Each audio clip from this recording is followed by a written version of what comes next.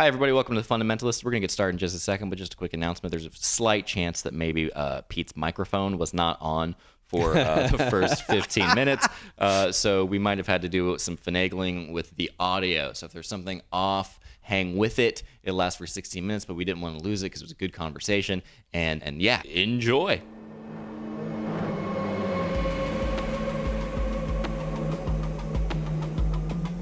Welcome to The Fundamentalists, folks. Pete, it's good to see you. Yeah, it's good to see you. I miss you. You have not been around. No, not at all. And I'm about to leave, and I'm about to go get on a plane. I'm going back to Las Vegas a month after going recently, and I love Las Vegas, but and between the two stops, you could go to a casino, to Morongo Casino, and then also Palm Springs. So every weekend I've been Fundamentalist sponsored by what casino this week? This will be the Luxor Casino. The Luxor Casino. Thank you for asking. Yes, I'm very excited, and I'm having a great time. But life is a bit of a whirlwind, and that's also going to relate to us being on a schedule for this podcast, which we're going to talk about. Yeah. This podcast, folks, is a combination of philosophy and comedy. I myself, some would say I'm a comedian, not many, and many would say that some would say I'm a philosopher, but some would disagree. This is what we do. I'm enjoying a nice cup of coffee here, as well as a hair of the dog cocktail to ease my woes this morning before getting back on ready for the Vegas. Yes, exactly. This podcast is actually sponsored by trywink.com/fundamentalists. If anybody likes wine out there, we need to get more wine from them. Actually, it's nice to get another box of wine. And, it's so good, people. If you use it, it's wonderful, and it helps us, and we use it just to pay for the editing for the podcast. So, anyway, how are you doing, Pete? I'm doing good, man. Good. I've been enjoying very relaxing few months. It's been very uneventful. I've just been enjoying being in LA and reading and doing my usual stuff, getting ready for Ireland. What's next? What's on the docket? Probably the next big thing is back to Ireland, where you're going to be as well. Yes, I'm very excited. For Wake. We should talk about that because Wake is a boutique festival that is like full of art and talks, and I've never been, and I'm very excited. We have mutual friends who've been. It's obviously your thing, so I think you've been. Yeah. What can people look forward to? Well, we have some world-class thinkers there. We've got Todd McGowan, who's a film theorist, academic. We've got Jameson Webster, who's a psychoanalyst, an academic. We have Elliott Morgan, comedian. Paul Curry, comedian. We have... I was going to say academic, but that's fine. Academic stroke comedian. Yeah. And we have we haven't nailed down the music yet. I've got a couple of bands that I really want to get. Cool. You were telling. God. Barry Taylor's going to be there, and that's just basically it's 5 days of pub crawls, ideas, cabaret, art, music, whatever. And when you show up, you're in a hotel. You're in like a really cool No, that's the other one. Oh, sorry about that. Sorry, all right. Back away off that. Yes. You're not getting any nice hotel if you come to Wake. I see. You have to get a shitty Airbnb. Tent. Yeah. Yes. You get a tent. Well, in that case, I'm infuriated. No, that's you will get somewhere to stay. Yes, I will get somewhere to stay, folks. I'm a special case. I will be. An Airbnb sounds great. But here, by the way, if we have any locals, because to be honest, at this stage, it's hard for anybody to buy tickets. We've basically, sold what we need to sell. But if you're a local, there's a fringe tickets so they can go and hear you, for example. So they don't have to buy a ticket for the whole event. They can just buy a ticket to hear you. Oh, really? Your comedy. Great. All the evening stuff is open for locals. Oh, I can't, dude. That's so fun because that means I can advertise it. Yeah, exactly. Yeah. Cool, man. Well, that's super exciting. I've never been to Belfast, and or even in Europe at all. I've never been in any kind of place across the pond, so that's very exciting. What are we talking about on this episode? Well, I wanted to talk about why we're so rubbish at putting these out on time. Yes. And what I wanted to do is justify that and show why actually this is the way we should be doing things. So this is an episode of rationalization. Rationalization. It's called exactly. You do this something is an episode wrong, of excuses. Find reasons to justify it. Exactly. Because it's funny, actually, we were talking about this and I was thinking about it. I was going well, there's a slight issue that many of us face today, especially your generation. What's your generation called? I'm still a millennial. You're a millennial, yeah, right? I'm a late millennial, I think, or So- like an early millennial. Well, this issue I think is more of a millennial problem. It's a problem. It's been a problem throughout time, but you guys are facing it in a very acute way, and it's basically. There's this. If anybody's ever read biblical stuff, they'll know this phrase: "Be in the world, but not of it." Beautiful phrase. Beautiful phrase, and I want to unpack what that means, because really what we're facing today is this need to be completely integrated into the world. So what we're doing and people are doing is folding in their hobbies and their interests into their work, into their way of making a living, into their way of being basically more integrated into the ideological structure, into society. If you find a way to make money doing what you love, you'll never work a day in your life. And you'll stop loving what you do. And That should be the next part of that phrase. And then the good news is you stop loving what Yes, you do. you will start to despise your hobby. So here's an example. That explains why I haven't done stand-up comedy in a while. Yeah, it's funny when I see that comment, go like, yeah, find a way of doing what you love, you'll never work a day in your life. You go like, yeah, but there's something missing, which is as soon as you start to fold what you love into the desire to have a reputation, to have money, to have success, as soon as all of those get wrapped up in your hobby changes. Yeah. It actually, the way you relate to your hobby, because one thing about a hobby you could say is that a hobby is actually supposed to be a way for you to resist being in the world. It's what you do To escape, yeah. to get a moment of something different, or in more academic language we've talked about before, it's a temporary autonomous zone. It's a TAS moment where you reimagine your world in a brief 2 days a week you go off and you do this thing that you love doing, and the idea is that TAS moment does improve the rest of your life, but as a critique of your life, it's not integrated. So as soon as you integrate a TAS moment into your existence, it stops being a TAS and it becomes something else. And that's what I'd love to kind of unpick. Cool. I love this. Okay, great. So one example, we were talking about this, but I met a lovely guy at, it's actually at a Patreon event, this hangout. I showed up, I said from 5 to 9, and we showed up at 5 o'clock. And we were the first there. I realised that's a bit of a hangout, and I felt like the uncool kid. Were you at a round table? No, it was bigger. I want to hear your experience as well. So my experience was, you guys, I think, were at the kind of the cooler kind of. We were definitely the more It was like one of Phil DeFranco's, one of his people was there, and there were a few people there. One guy had like a network. I forget his name, but yeah, he had so many different Patreon accounts that were. Or pages that were doing really well, and he managed all of it. It was very cool. You were at the adults table? I was basically a focus group for Patreon, where they were like, is this okay? What direction do you want us to go in? Yeah. And I was like, I don't know. Yeah. I was like, we just don't know what we're doing. But anyway, I can't believe you got to the adults table. I was at the children's table, because I was with all the people who are individuals trying to, make a living through the use of Patreon. So it was actually much more fun sounding. You were probably right at the cutoff too, because they broke down who actually is on Patreon and able to sort of make their life happen with it, and it's gargantuanly small. I mean, it's like infinitesimally small. I know. Well, so that means that you probably were bigger fish, I guess. Yeah, and there were some people at my group who were doing very well. One of them was this particular guy, lovely guy who does slot videos, and I didn't even know what slot videos were, but it's where he goes to somewhere like Vegas and he plays slot machines. He videos what happens and he puts that up online, and he does this every day. And he has like so many patrons. I mean, I can't remember the number, but it's a lot. Yeah. But what struck me is, this is just a good example of, he probably enjoys slot machines. That was something he enjoyed doing. But then he found a way, which is kind of wonderful, that really wonderful moment where you find a way of making a living doing what you actually enjoy. Yeah. By gambling too. Very funny. Yeah. But now mother ever beat the system. What a genius. Yes, but the system never gets beaten. That's the problem. The house always wins. Even when you're filming it. Yeah, and that's any gambler knows the house always wins, and the system always wins. There's ways to beat the system, but it's not by playing the system's rules.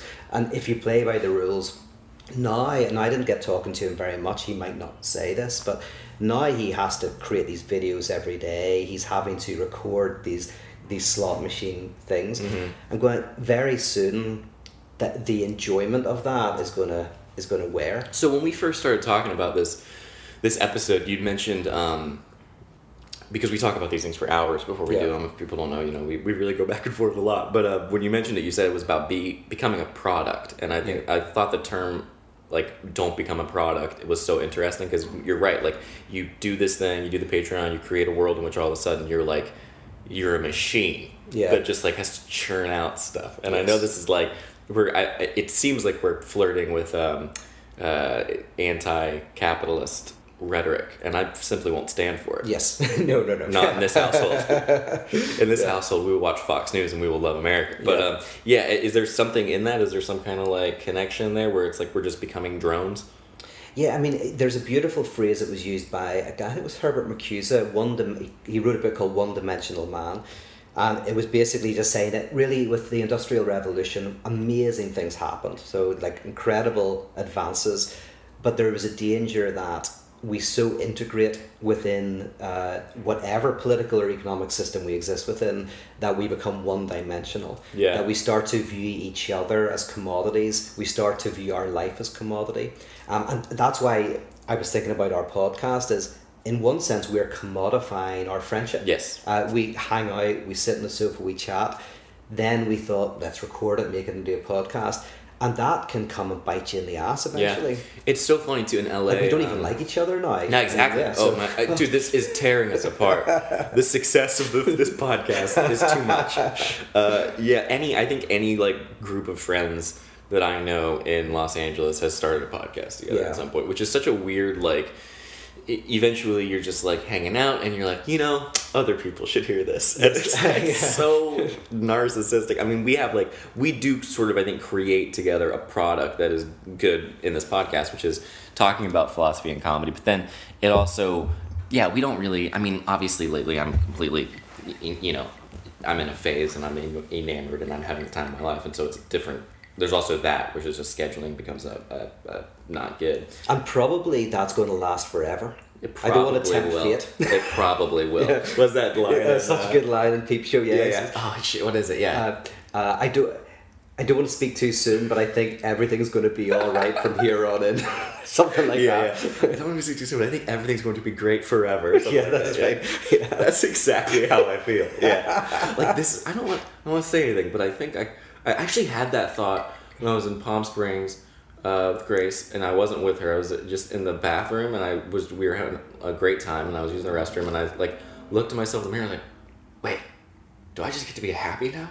Yeah. And then I was like, no, it's coming. I'm waiting, like with bated breath. But anyway, we do the podcast kind of when we do it right now. Yeah. But I do think it creates a better dynamic than being like, I don't like when people are like. We go back and forth with this in the Valley Folk because we have a schedule, but there's certain times where it's like, no, we have the option to not do things. Like to turn the video off and have fun. Yeah, and I kind of like today, it's Friday, and I'm not going in, and normally we would shoot stuff on Friday, and Steve's not going in, so it's like, okay, let's just have a day. Like, we can do that. We're all shot out. We have our schedule in place. We're not missing anything, and it keeps our editor from... Our main shooter editor from having to drive up, and it's like this also creates a world where when we see each other again, we're happier and we're having more fun because it's also like none of this stuff should get serious. But the podcasting is like, I would hate for either of us to be like, I can't do something because I have to be filming a podcast at 9 a.m. tomorrow. Exactly. And we do that, we schedule it, but not in a way that's like regimented. Well, we schedule it, and then I don't know if we ever actually fulfill the schedule. Yeah. I love the making the schedule. Your tweet was like, the moment you tweeted it, I was like, it's not gonna happen. Mm-hmm. Because I saw a clinical psychologist, a well-known clinical psychologist, for example, saying that he works with people who say have trouble sleeping, or who have trouble hanging out with their parents or their children, right? Because they're always wanting to work. And he was saying that one of the ways he deals with this is he shows them how sleeping more, hanging out more with their kids, hanging out more with their partner will actually make them better workers. Yeah. So what's weirdly happening there? Yeah, I was talking with a friend of mine. Talking with my friend Joe last night. Yeah. About doing just that, where I was like, we need to do like once or twice a month. We need to go out schedule it and let's get drunk and have fun and talk. I was like, because we're not doing that, and we're not doing it as a group, we're not doing it as a company. And I was like, this is what's going to make us better. Anyway, yes. Yeah. Anyway. Well, the two-edged sword to this is the bad way is that, well, the hangover, yeah. But the bad thing is suddenly what happens, or very gradually what happens, is even your social time is folded into making you better workers, rather than your social time potentially being what gets you to think of another type of work or another way of doing life. So that's the issue that I think millennials really face. Even drug use and stuff like anti-anxiety pills, all of this stuff we've talked about can make us more efficient workers, but that's not necessarily a good thing, because then we become more and more a product. Yeah. Very interesting. Yeah, it's like there's no win except for the fact that what a good problem to have. Yeah, well, and a good win for you, because like in one sense you're working very hard at the moment and you are trying to. That's very sweet of you to say. Yeah, you're really going for it. But the great thing is you're also going to Vegas just to have fun. I'm actively seeking a certain amount of fun. Yeah. Yes, and there's Bataille, great philosopher Bataille. He talks about how any system, any energy system, any political system, basically any system requires energy to function. But that systems also gather more energy than they need. So think about the sun. So the sun gives energy to the earth, but it gives actually more energy than the earth requires. It's an excess of energy. And what we as human beings have to do is find ways to get rid of that excess energy. And this is where festivals come in. This is where parties come in. This is where basically Bataille is saying that any system that tries to make you completely efficient, that you use all of your energy for a cause, is going to collapse. Yeah. That actually human beings need spaces where we are giving an excess of that energy for no return. A system based on endless growth is unsustainable. Is that what you're talking about? That's just a Muse song that I like a lot. Is that right? Yeah, yeah. Called, I think it's called Unsustainable, but it's like, it's a fun song. Yeah. Well, that is true. I'm trying to think. It probably does connect. Yeah, but it's not what you're talking about. But it's not what I'm talking about primarily. But it is this idea of like we need these spaces like Vegas and Palm Springs where there is no economic, and by economic I don't mean financial, I just mean like exchange. Yeah, you're not doing fun for other people. Like, and of course Instagram's a big issue for us all, and videoing is are we having a good time if we don't actually find a way to monetize it or make us look better. There's also the flip side. I mean, the Instagram stuff is such an interesting, because as a social influencer, which is coincidentally how Hitler's mom described what he did for a living. Ha ha ha. Classic joke. I like that joke. Yeah, it's an old one. Yeah, it's a good I one. need to start saying it. Maybe we'll say it in Boston. I'll be at Laugh Boston on February 17th, folks. Come on by. But with Mike Falzone and Craig Ghana. And anyway, as that type of person with followers, I also have been that for 6 years now. And when it comes to the commodification of my pastimes, I've stopped giving a shit and I happen to be with someone who I think also doesn't give a shit. And now it's like, if it's a double-edged sword too, because if I don't want to be the person who hides things either. And then when I show them, of course, there's a bunch of comments and it's a bunch of like, oh, blah, blah, blah, and that part's cool for like a second. And then it's very like, okay, like let's shut the door. But I don't know what the balance is there. And it is weird. It's like an impulse to be like, this is fun. Let me show people. And then there's another impulse that's like, no. There's no win really in that. That's right. And the thing that's not right, which a lot of people talk about, we all want easy solutions. So some people, for example, I'm going off social media, or I'm going to not use my phone 3 days a week, or whatever it is. That's not a problem. That's great. All of us have to set boundaries sometimes on our life. Like the screen time. You use the screen time thing on your phone? I haven't used it, but that stuff can be helpful to a lot of people. But the only thing that we have to remind ourselves of is that it's not that social media is bad or good. It's how we're using it. So people can't put videos up of them having a good time, and it's not economic. It's not in order to build their brand or their product. No. But also people can do it for that reason. So a lot of it is like, am I just, as an individual, becoming a one-dimensional Yeah. individual? Am I starting to view myself as a commodity? Yeah, and through the lens of whatever you're putting out there. I mean, Yeah. even on like Facebook, that's a huge thing. Yeah. I posted a photo on Facebook for the first time in ages. And I Yeah. was like, oh, this is very interesting. And you drop it in there, you're like, oh yeah, this is a whole nother world. Excuse me, that's closer to like just my friends and family, most of my family. But yeah, it's it's like, oh, this is like, I wanted to post something. I didn't want to go it to be a huge public thing, so I did it just on Facebook. And it's like, oh, what a weird mental thing that we all have. Like, we all kind of have these different digital worlds that we can exist in, but that's different than... No, but it's true, and this is where we're all becoming perverts. Yeah, You know? well, finally. Finally, we can admit it. Everyone else is just catching up. Yeah, I've been a bit ahead of the curve. Yeah, you've been doing it well for years. Yeah. I've seen your room. Yes. Joe came out of the bathroom. He was like, dude, you got to clean your bathroom. And I was like, Joe, I haven't been here in 3 weeks. I was like, I don't know what's happening in that bathroom. I'm sorry. Things are growing. Honestly, in some countries, you're breaking some rules for like biological weapons in that place. Yeah. You couldn't cook food in there. I'll tell you that. You get shut down immediately. Yeah. If you had a weak immune system, I think you couldn't go in there. That's you have why to I keep it actually like warn that. people. Mm-hmm. Yep. Yeah, so perverse, it's not, we live in a society where potentially we are being encouraged to have a perverse structure. This is why there's 2 good documentaries on Netflix with Zizek, Slavoj Zizek. Really? Yeah, yeah, really good. Oh, I didn't know that. Yeah, there's actually maybe 3. There's his 2 famous ones are The Pervert's Guide to Cinema. Yeah, and The Pervert's That's Guide on to Netflix? Ideology. I think so. Maybe If it's I'm not, it's on YouTube, I think. Yeah, you can But find I'm them. not good at watching easy. things on YouTube. Yeah, so Easy to find. I'll definitely search for Zizek on Netflix. I didn't know that was a thing. Cool. Yeah, and they're very good. But the reason why, the question obviously you first come to when you hear those documentaries is, why are they called The Pervert's Guides? Right, Pervert's Guide to Ideology, Pervert's Guide to Cinema. And one way to understand it is that Zizek is making the point that we are being encouraged to have a type of perverse psychic structure. And what that means is the pervert is a person who is able to be fully in the world. Perverse subjects find it really easy to be fully integrated into whatever environment they're in. So, for example, they're very good at being judges, CEOs, lawyers, politicians.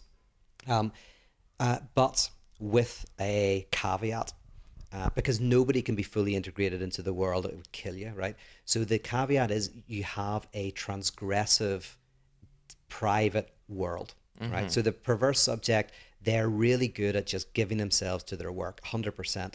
But then on the weekend, they're sniffing cocaine off a rent boy's ass. Yeah. Or they're, First of all, Palm Springs has all sorts of activities. The fact that I did that isn't like, shouldn't be the headline. Yeah, okay? It's not an unhealthy necessarily pastime. Yeah, I also absolutely. sunbathe. It's not. Don't put me in a box. You Yes. know what I mean? But yeah, so but here's the funny thing. That's the extreme, because we all know, oh yeah, perverse subjects like at private schools where everybody is taught to be, treat everybody fairly, be sober, Look be the same, rational. yeah, yep. But then you have your secret society where you get drunk and you do terrible things, right? That's a perverse structure. But in a way, that's what we're all encouraged to do. That's with like the good weekend. thing. Yeah, you should be like that, right? Shouldn't you kind of go out and then like be able to blow off steam and kind of... There's nothing necessarily wrong with it, Okay. but there's a better way. And He we'll says get to that. before he gets on a plane to Vegas. Yeah.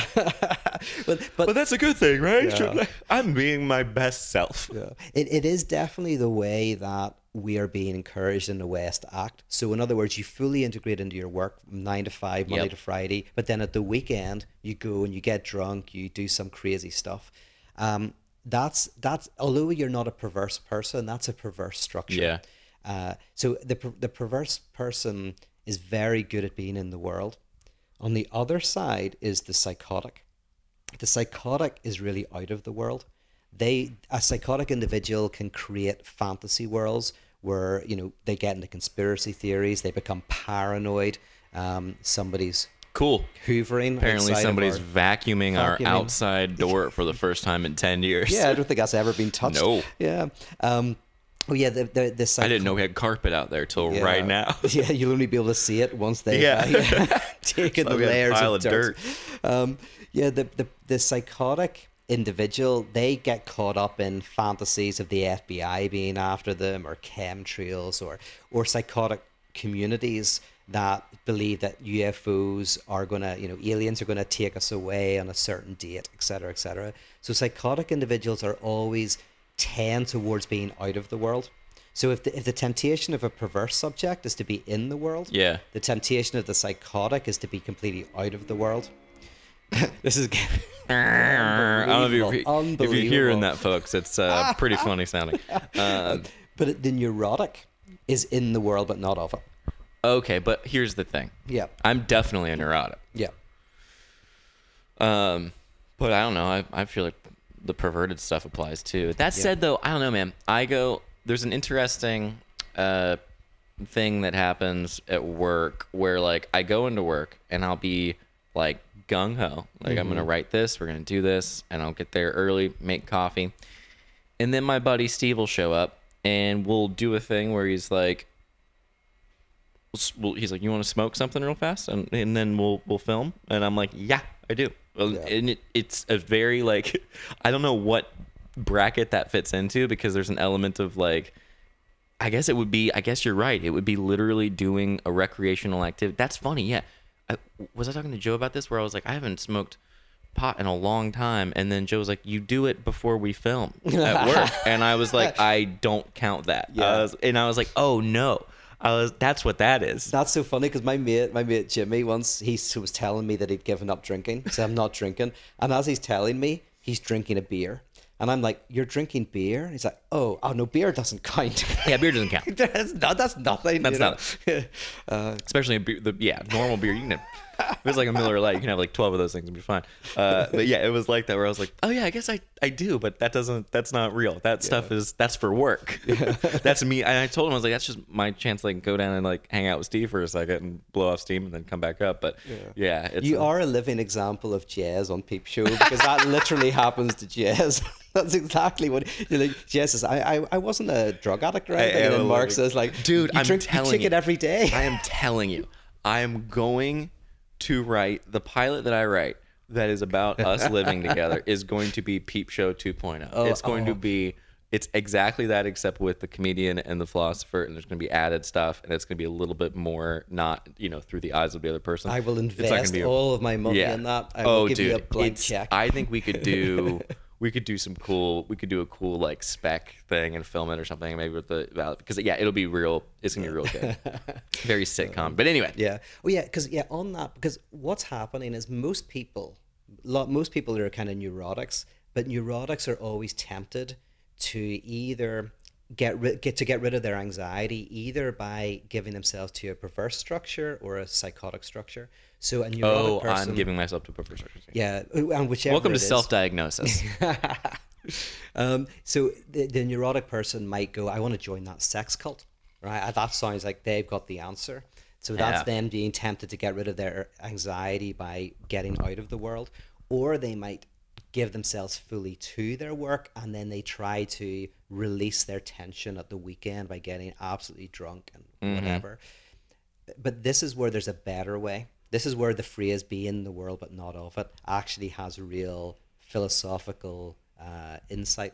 First of all, I just want to say props to you, because I've been a Looney Tune during this podcast, and you have done a great job of keeping on topic. Oh, thank you. And I bet people are noticing, and they're appreciating, because I appreciate it, because we're going off on tangents and stuff, and you are back at it. It's real good. Well, it's the tangents that make it. We go off on a tangent and we come back. Well, it's a perverse structure. Yeah.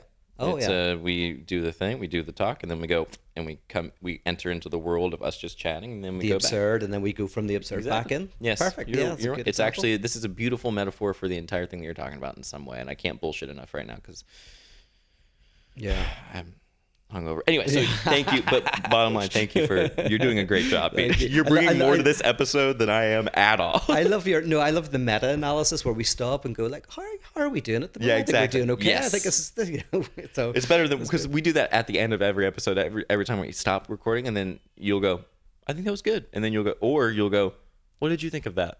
Yeah. And I know what that means. Oh yeah, the two different meanings. Yeah.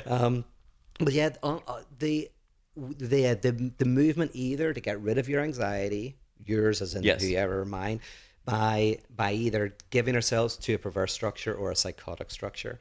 But what's the alternative? And the alternative is how to mobilize your anxiety, how to enjoy it, how to weaponize it for the good. And that's the key, because the perverse structure, it just wants to make you into a one-dimensional individual who feeds frenetic, who commodifies everything in your life, fools up even sleep, even meditation, Yep. everything into being a more productive individual. Or the psychotic, which is just jump out of society, join the sex cult, or join, the little community that's in the middle of nowhere, and try and get out of the world. Those are two ways to try to avoid this. But the real challenge is how do you enjoy your discomfort in the world, and how do you make sure that you have spaces in your life that are not commodified, Yeah. that actually are not valuable. What Bataille would say is basically the pure excess of sacrifice. This is what sacrifice was about. The You kill pure an animal. excess of sacrifice? Yeah. What does that mean? Because when you sacrifice your best animal, one of the symbolic notions there is that there's no commercial or economic value to that. You're literally destroying something without getting paid for it, without using it. It's a pure excess of sacrifice, of getting rid of something without return. That's kind of what a hobby at its best should be. It should be something that is outside of economy. It's something that is pure gift or pure destruction, not commodified. Yeah, interesting. I've never thought of sacrifice that way. Yeah, that's what. But why Bataille was a religious thinker and a pornographer, and Oh, really? yeah, he was a great kind of like what a eclectic person. yes, he wasn't a surrealist. He He was was a a religious fascinating guy. thinker. He was a pornographer. Oh, of course. Yes. Yeah, those things go so well together. Yeah. Well, in Bataille they do, because for Bataille it was like the pure excess of sex. This is why he didn't like the sexual revolution in many ways. He didn't like the commercialization, the commodification of sex. For him, sacrifice and sex are acts of pure destruction without return. Dude, we were me and Joe were at this event and this thing, and there was this person who was like, they were talking about like, we started she was talking about sex, and she was talking about how she does like sex stuff, and at the end it's like, we're dudes, we're being kind of, and we're also assholes, we can be assholes, we were very self admitted assholes, and there was a conversation of like, what happened to sex? Didn't sex used to be like, it used to be so cool, and it used to be kind of sexy, and it definitely got usurped by, or were we talking about, it's everyone now is like sex, and it definitely has made me on a personal level just be like, well, this was something I used to have anxiety over I still have anxiety over sex, who doesn't, but like growing up in a Christian world, sex is like this big taboo, like mysterious thing. And now we live in an era where it kind of is like just so ubiquitous and everywhere. And I guess maybe every generation goes through this. Maybe it's part of entering into my 30s where I'm just like, like this is not, everyone has this and everyone has commodified it and it's made it less special for sure. Yeah, and definitely there's something we should do. We did do whole episodes on sex, but you're We could bringing do up more. such an I interesting bet point. people would listen if we did more episodes right? on sex. Yeah, because there is a certain sense, you see this actually in the popular culture, that things like sex and desire and personal idiosyncrasies and like what makes you, like the things that make us us, which are our desires that are often bad, our desires that are often dirty and secret, that those are, there's no space for them in the public realm. That if you're, Yes. it used to be, if you wanted to be go out, be crazy, drugs, sex, rock and roll, you became a rock star. Yeah. Because you just lived this crazy life. But interestingly now, within the entertainment world, there's a certain sense in which those things are like, you have to be very careful, and rightly so in many ways. But the point is that it's funny, They're kind of baked in. they're big things, and it's almost like you have to everything we do has to just be commodified. It has to be part of this. So what's the answer? What do you do with that? Like, I mean, is it if you exist in the world but not of it, like there is a which I would love for you to touch more on, but like what can you do? Like, this is the world we live in. It's certainly the world I live in. I have commodified my actually, you know what's interesting? I don't know that I at least in terms of the Valley folk, I don't know. You haven't got much value for what you commodified. I tried to sell my soul, but didn't get much money. Yeah, for exactly. It. Yeah, no, I sold my soul, but it was turned out it was yeah. You said the joke. Yeah, I feel like my friendships with the other folks has grown exponentially since commodifying it. So I would say like we weren't all hanging out all the time. Before the Valley folk happened, we would see each other every now and then. We had different relationships with everybody, and now it's like a very good time, but it's also like I don't think that time of closeness would have happened without the commodification. Yeah. Well, that's being in the world, but not of it. In the sense of we all have to live within the world. There's nothing wrong with a lot of our world. Like, you can make a good life. You can enjoy great food these days. You can do lots of things. And you've commodified something with the Valley folk, but you also have spaces that are not about that. Like, last night you had your friend over, you had Joe over, and you were chatting about life. Oh, it was beautiful. All of that. And so in a way, it's basically going, you need the spaces of resistance to your world within your world. Yeah. And that's what I think you're doing, But we're so tempted, and I have a temptation towards the perverse structure. I was wondering, I was like, yeah, we should talk about like, are you go to casinos, you kind of, what's your sort of well, see, I don't really suffer from much anxiety. I should suffer from more. That's why within you are perpetually relaxed. So it's the drugs, it's the drip. The what they do in psychoanalysis is when you go in, they kind of make you into a neurotic. That's the idea, is whatever you are, they try to make you act like a neurotic. In other words, they get you to start questioning your life. Why do I do that? Why do I think like that? Why do I have those dreams? Why do I treat my mom or my dad or my friends like that? So you'll find that in the therapeutic setting, the neurotic is the person who has the most potential for change. So you get people to inhabit the neurotic space, to feel their anxiety, to question themselves, because the neurotic's the one who's always questioning. Do I love them? Do I not? Do I like my job? Do I not like my job? Do I like where I live? Not. Just an undertone of constant stress. Yeah, this constant stress is constant questioning. Oh, that's really hard to silence, except maybe when you're drunk. A lot of neurotic people get drunk, or not even drunk, just have a few drinks just to escape that anxiety. Am I being uncool in this party? Did I say the wrong thing? All of that stuff. Like a plague of like self-awareness that happens, where you're like, you're too self-aware. And then, because I get like in my head where I'm like so self-aware of everything. And it's like, what do I do to just get out of this? Get out of that. The brain. Yeah. And the problem is if someone's going to say to a party and they drink a bit in order to silence that voice, with the return of the repressed, the next day they can go, oh my God, did I act inappropriately? What did I do? Who did I talk to? Etc. Cool.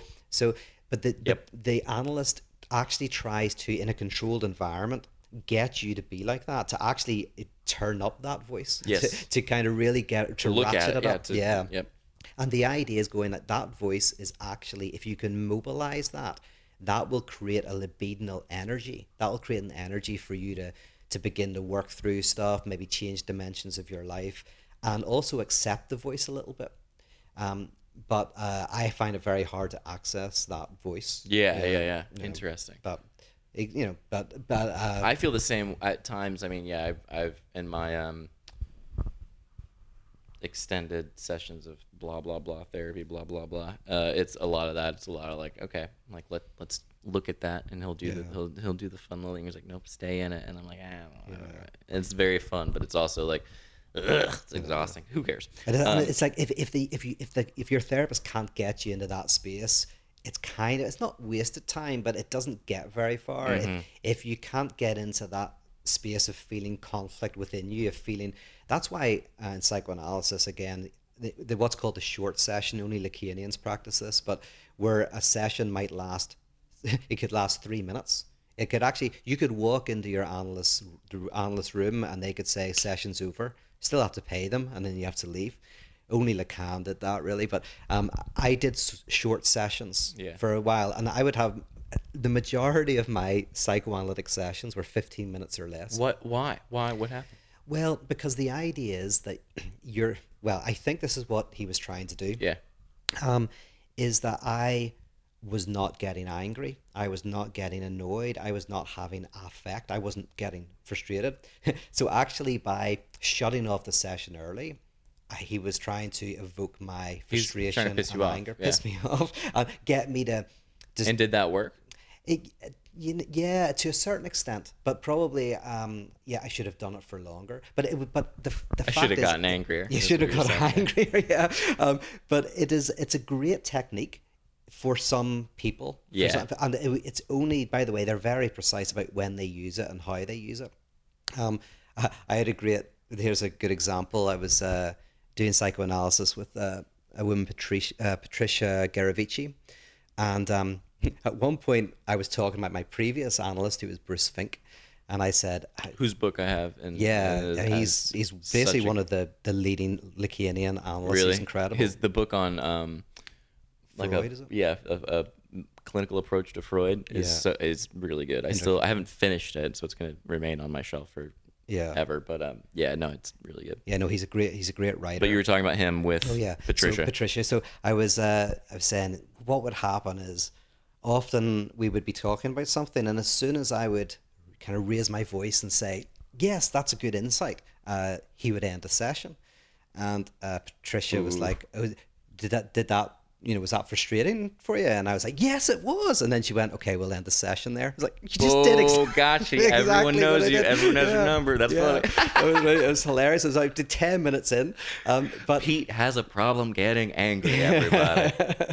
Oh, God. And but it was like, what was clever about short sessions, I think some people don't like them, some analysts don't like them, but is that the very length of the session is used in order to help get you, to help do something. And in this example is to help you, get frustrated, start to feel something. Otherwise, I could go through hours of just talking without any emotional affect at all. Yeah, and then it becomes that sort of like topical, like issue-based sort of thing where you're like I did that my last therapy session and I didn't like it, but it did help. But it was sort of the nature where I was at, where it was like bullet points, where I was like this, and you'd be like this, and I'd be like this, and we covered like 5 subjects or something. And when it was done, I was like, well, that was just me asking advice. I was like, that wasn't really therapy. That was just me being like, am I good here? Am I good here? What's going on?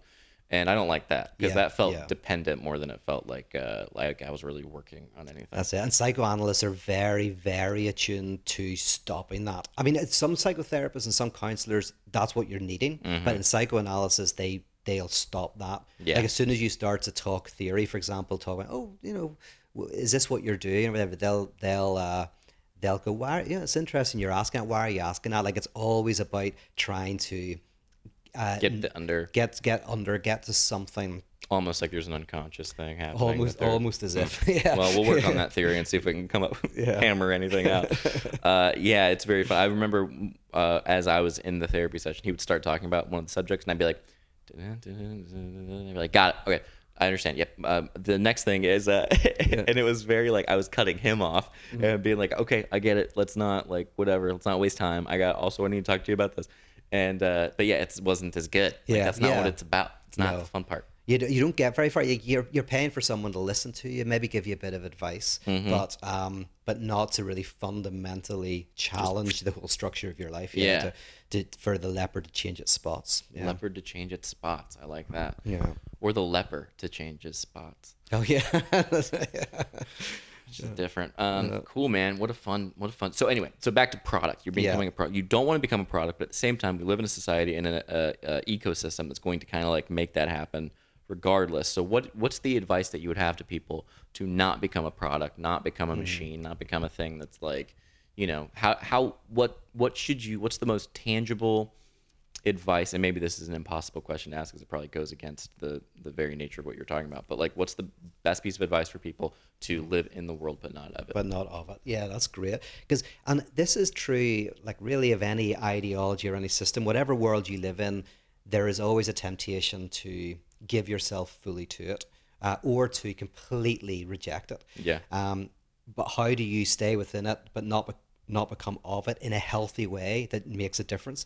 And I suppose the real practical advice is, first of all, go, okay, what's my temptation? Is my temptation perversity, which is I'll throw myself into my job 5 days a week, 9 to 5, as long as I've got my Zen retreat on Saturday, Yeah. or my church on Sunday, or my drinking on Friday night? Then, you know, so is that how I deal with things? Or is my temptation to throw it all away and, you know, join some religious cult Yeah. and whatever? And then start to kind of try to ask yourself, are you commodifying? Are you folding everything into economy? And by economy, I simply mean value. Yeah. That everything you do, you sleep because it makes you a better worker. You have fun because you can put it on Instagram. You're not being human. Yeah, you're becoming one dimensional. You're treating yourself as a commodity. You're commodifying not just other people, which we do all the time, but you're commodifying yourself. Yeah. And ask yourself, is there an area of my life that resists that? What is the area, and how do I protect that? How do I expand it? How do I enjoy it? And it'll be different for everybody, but it's kind of like isolating. What is your hobby? It's funny you said it. You said it brilliantly. You talked about that phrase. Make your hobby your job. You'll never work a day in your life. Yeah. And then the second bit, which is the thing to remember, but no, hold on a second. Maybe by definition, a hobby is something that should never be something that you fully make into your work. Dude, Cypress Hill has a song called Rock Superstar. Do you want to be a rock superstar and live large, big cars, 5 house, whatever? It's a old rap song. Yeah, and but there's a line, there's like a spoken word rap at the end where he's just like, yeah, it's a fun job, but it's still a job. And it's like, oh yeah, this is inevitable. It's like, inevitable. We've talked about this with the Valley folk. It's like the success, the stuff that like we're on a good path right now, but like the best moments are still, like we're always just like, this is work. Like this is it's taking from us in some way, even though it is bonkers fun. Yeah, and that rap song is like, that shows the desire we all have to try to get rid of the struggle of life in some way. So you get rid of the struggle of life by, you know, making your hobby what you do, or by escaping whatever. But actually the point is, no, you can't escape the struggle. That's the insight. And in philosophy, it's called the ontological antagonism, the antagonism that is built into being itself. In other words, struggle is inherently a dimension of being. The ontological antagonism of Cypress Hill. There we go. There you go. Is that the title? No, that's good. I think that's a very good title. Yeah, it's fun. I like it a lot, yeah. But it's that, the struggle is part of being itself. And that's why there's no way of fixing it. So for the perverse subject, it looks like it works, but they have to have their crazy, their weirdness, fetish club on a Friday, their Zen club on a Sunday, their whatever, right? The psychotic thinks they can escape it, but they fall into paranoia and this extreme sense that the other is attempting to destroy them. And the neurotic is just like, why can't I escape it? Yes, exactly. The neurotic wants to be perverse or psychotic, right? And but a happy neurotic walking in a park is a good metaphor for what we're aiming at. Is a happy neurotic, not Deleuze, the philosopher, he says a happy schizophrenic is his notion, but I think the psychoanalytic idea is that we want to be a happy neurotic, being in the world but not of it, challenging ourselves to try to live better, but realizing that there's no way to escape that struggle entirely. Yeah, that you're never going to get out. Yeah. You're not going to make it out. No exit, as Sartre would say. Yeah. Well, that's very beautiful. I had a thought. I don't remember what it was. Do you want to do a takeaway? So are we at the takeaway point? I think we probably are. Yeah, we're at a nice 49 minute. That's very good timing. Oh yeah, if we do a casual takeaway, we talked about this last podcast we did, but you have a remarkable ability to come up with subject matter that does in some way feel very relatable. Basically, I look at your life and then decide subject matter in relation to whatever's going on. Yeah, and it works, and you're hitting it out of the park. Yeah, I mean, there's definitely like, I can relate to all of that. I also feel like there's like, but I also go like, there's seasons of life, and I'm like, I'm in a season. But that's also, I mean, if you want to go crazy with it in this perverse structure, maybe the season of life is part of the perverse structure. Just as, you know, it's just a longer, elongated version of it. But yeah, it's I like it a lot. I think that what would be my takeaway Well, here? by the way, you're saying that, like, these are all defenses. Like the perverse structure is a defense against the struggle of life. The psychotic structure is a defense against the struggle of life. Yes. And your neurotics attempts to self-medicate through religion or drugs, alcohol, Or Las art, Vegas. whatever. That's a way to try to to protect ourselves. Not all of these are legitimate strategies. Yes. To some extent. The problem is when they become so big. Yeah. So it's like if anyone listened to this and go, oh shit, sometimes I do go out and go crazy on a Friday night, whatever. There's nothing wrong with that. The reason problem you do it is because it works. It works, and because your life is difficult, but you don't want it to become such a solid structure that you can't make changes. Yeah. So really, you stay in a terrible marriage because you have the thing on the side or the job or whatever, right? It does. You're perverse. The perverse structure. The problem is your transgressive act keeps you in the same world you're in. It keeps you in the unhappy marriage. Yeah. Paralysis. As much as you feel like you might be wild and crazy, you're actually just using it so you can be monotonous. Yes, it's. I mean, we come to this theme in different ways. Like when we talked about Vegas, is like people go to Vegas to go crazy, because and then they go back into the life that they hate for the rest of the year. And it's like, oh, so Vegas is not actually helping change your life. It's actually making you not change your life. Right. Your transgressive weekly or yearly visit to Vegas actually keeps you in a situation that's bad for you. Which also might be a result, though, of people going, they choose that, they do that. Like they whatever life that they're in, which is something I have to learn, because I'm always like, go for it, do this, change this, make the life that you want, and blah, blah, blah. And then some people, and I'm guilty of this too, they're like, no, this is the situation I'm in. I have priorities that might be different than my own happiness or growth. And I'm like, oh, that's nothing I can... Yeah. Like I can't not respect that. But anyway. Yeah, and you're inviting people to be conscious of that, because you're absolutely right. There's sometimes you're in a job, for example, you go, yeah, of course I'd like to leave my job. I'm not happy in my job, but there's no other options, right? Yeah, exactly. So being conscious is good, because if you're unconscious of that, then what you'll do is you'll become maybe an alcoholic or something. You'll get drunk every weekend. You'll damage your liver. You'll die young. But if you're aware of it... Alcohol damages your liver? Well, sad to say. Some research points to it, but I'm not convinced. Okay, me I still believe Guinness when they say Guinness is good for you. Yeah. I'm not going to start believing scientists now. No. Yeah, why change? Not at this stage. Yeah. So the person who's not conscious of that, they're going to damage themselves. But if you're conscious of it, you can begin to be healthier. Hell yeah. So that's... We just made a good episode of this goddamn podcast. This is a good one. You reckon that we either you think that because the edible just kicked in? Nope, no edible. I did have a drink, but only because I'm about to...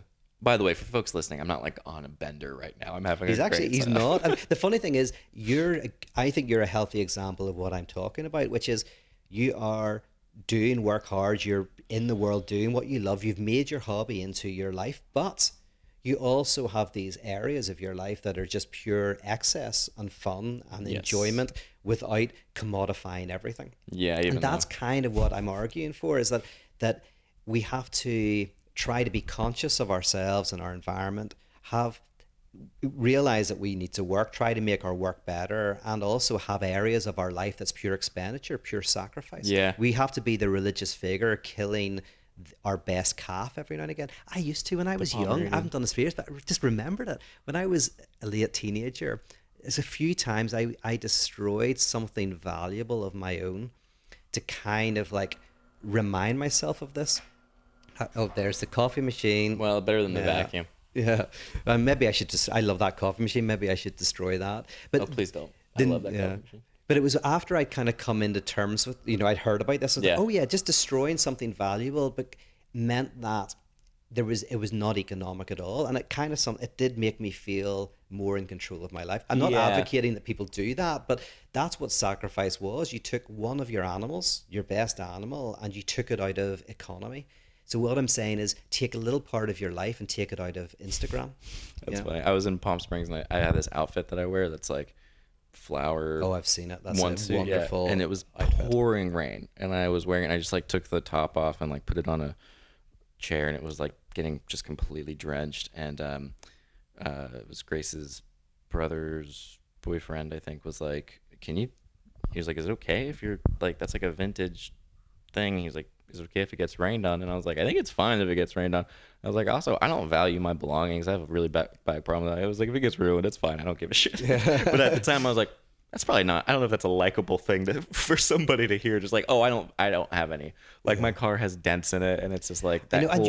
And that was very helpful because I saw that you got a really nice car. You've scratched it. Both times my fault. Well, no, one time my fault. Yeah.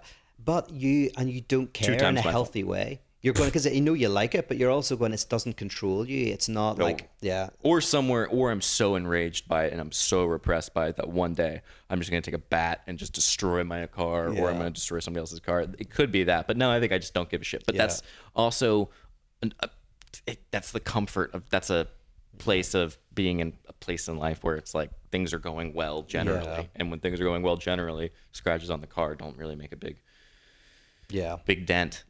Oh, nice. Ending on a solid joke. All right. Well, I've enjoyed this podcast, Pete. Do you have a takeaway? Too. I think you kind of said yours, but I think my takeaway is kind of in there already. Cool. But just to say, like, because we always do a takeaway, it's like ask yourself, how do I try to get rid of my anxiety, and actually, is there a way of mobilizing for the good? I love it. Well, thank you very much, Pete. This has been very fun. I'm gonna go to Vegas now. Enjoy.